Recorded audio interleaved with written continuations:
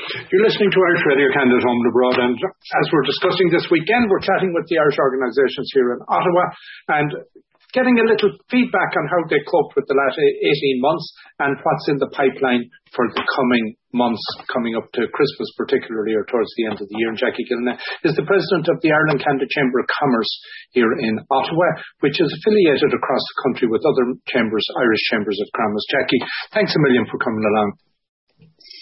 Austin, thank you very much for having us. It's a fantastic initiative from yourself to reach out to all the organisations so that we can share what's going on and support each other. So thank you. And I know it's difficult because, the reality of everything, it's communication is what it comes down to. And how do you spread the word? How do you hear? And all those kind of good things. But for the Chamber, over the last 18 months, where we have all been confined to barracks, for businesses particularly, it has been challenging.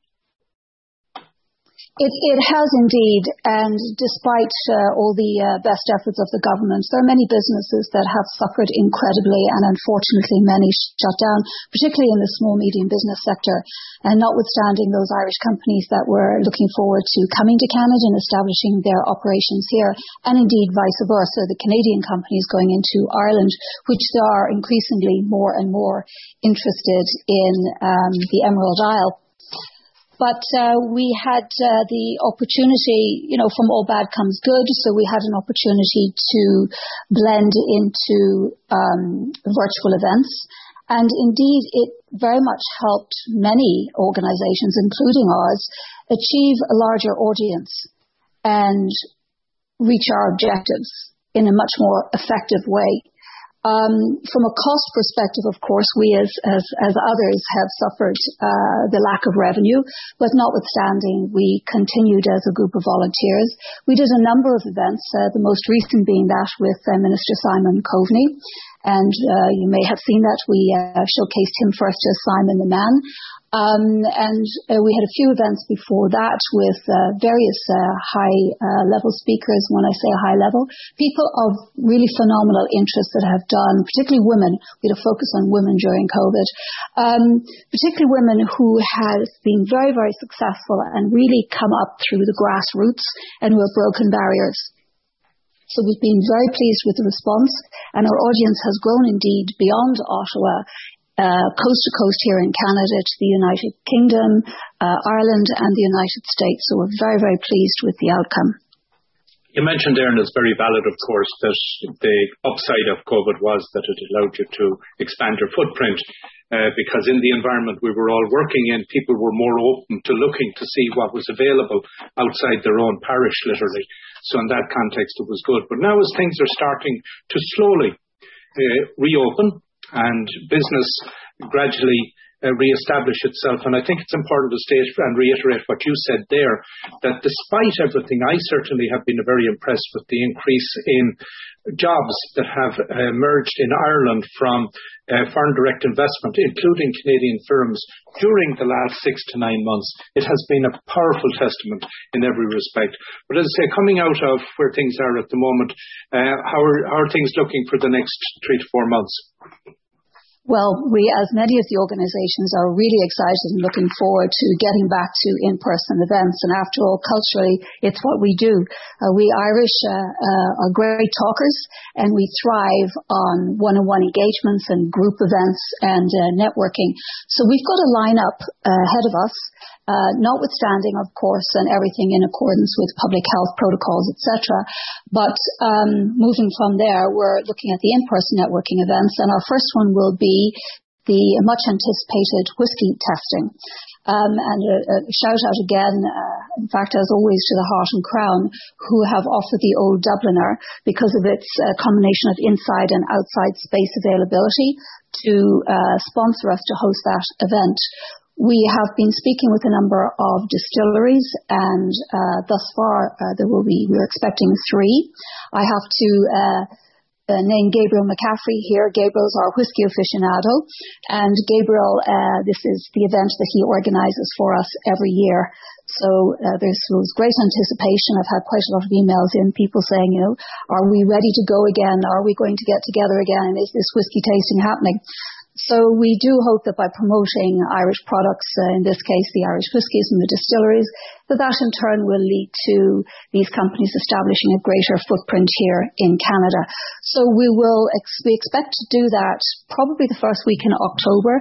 We're just being a little bit reserved, Austin, waiting for the information on the vaccination passports and the protocols there before we actually make any bookings.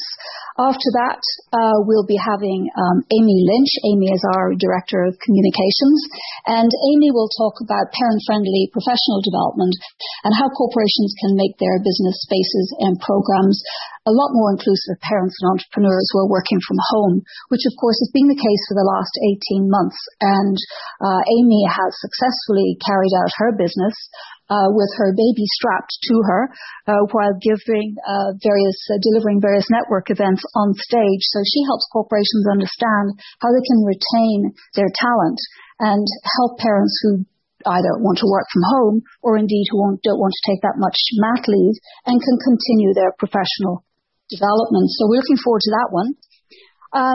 And then December 2nd, we'll have an event at the Embassy Residence.